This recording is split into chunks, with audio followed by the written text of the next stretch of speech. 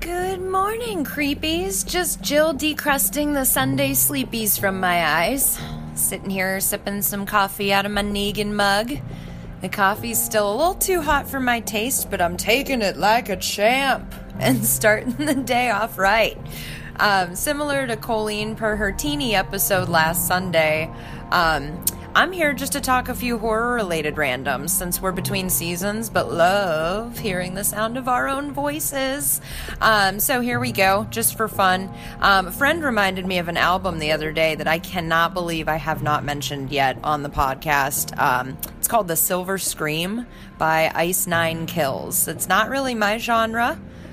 I will admit, because they're not Minus the Bear or The Offspring, but I appreciate the creativity that's all over this album. Each song is horror movie themed, including an homage to The Shining, a la a little song called Enjoy Your Sleigh.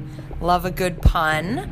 So I definitely recommend checking that out if and when you get the chance. I listened to it on a road trip the one time by myself. Had a good old time. Okay, so on to the real topic du jour. My TV show of choice, per this mini action, is Creepshow. So, of course, by now, you should all know my thoughts on the movie Creepshow. If not, go check out Season 2, Episode 3.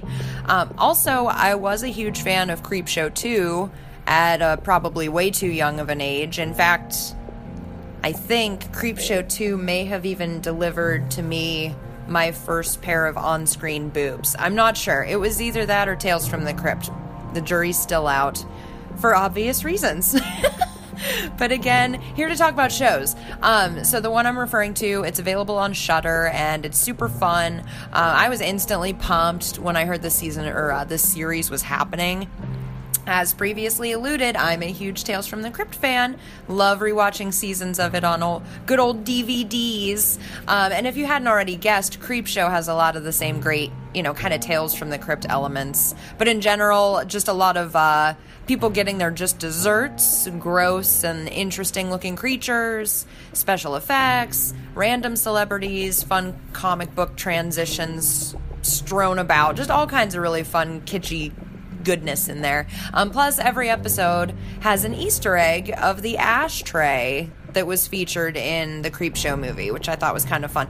I can't take credit for recognizing that. I will hopefully moving forward, though, after I read that on IMDb's website. So another FYI, Barbara Crampton of Reanimator is in Season 2, Episode 4. It's a good plotline on that story. Parts paid homage to one of the stories from Creepshow 2, actually. A lot of little reminiscent visuals, if you will. So that was fun. Each episode of Creepshow features a different director. Folks like Tom Savini, Greg Nicotero have taken the helm, which has been super fun too. So I appreciate that a lot. Kind of like a nice little mixed bag so far. And I'm a little behind, I'll admit. My favorite episode has been Season 2, Episode 3, featuring stories called The Right Snuff and Sibling Rivalry. Breckin Meyer is in The Right Snuff, and I've had the hots for him since Clueless. So there you go on that. And by the way, if you haven't already checked out his Instagram, I highly recommend, because it's just him hanging out in man overalls, which I never thought could be attractive on a guy. So check that out if you get a chance. The other story on the episode that I liked, amongst others, of course, the other story was called Sibling Rivalry. Happened to co-star my second favorite member of the Brat Pack, which was a pleasant surprise. I won't say who, even though I typically love a good spoilie.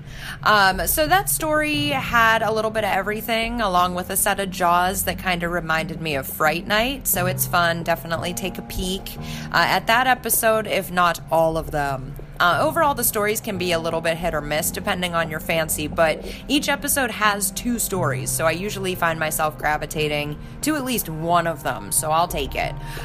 There are some hooks we've all seen probably dozens of times before.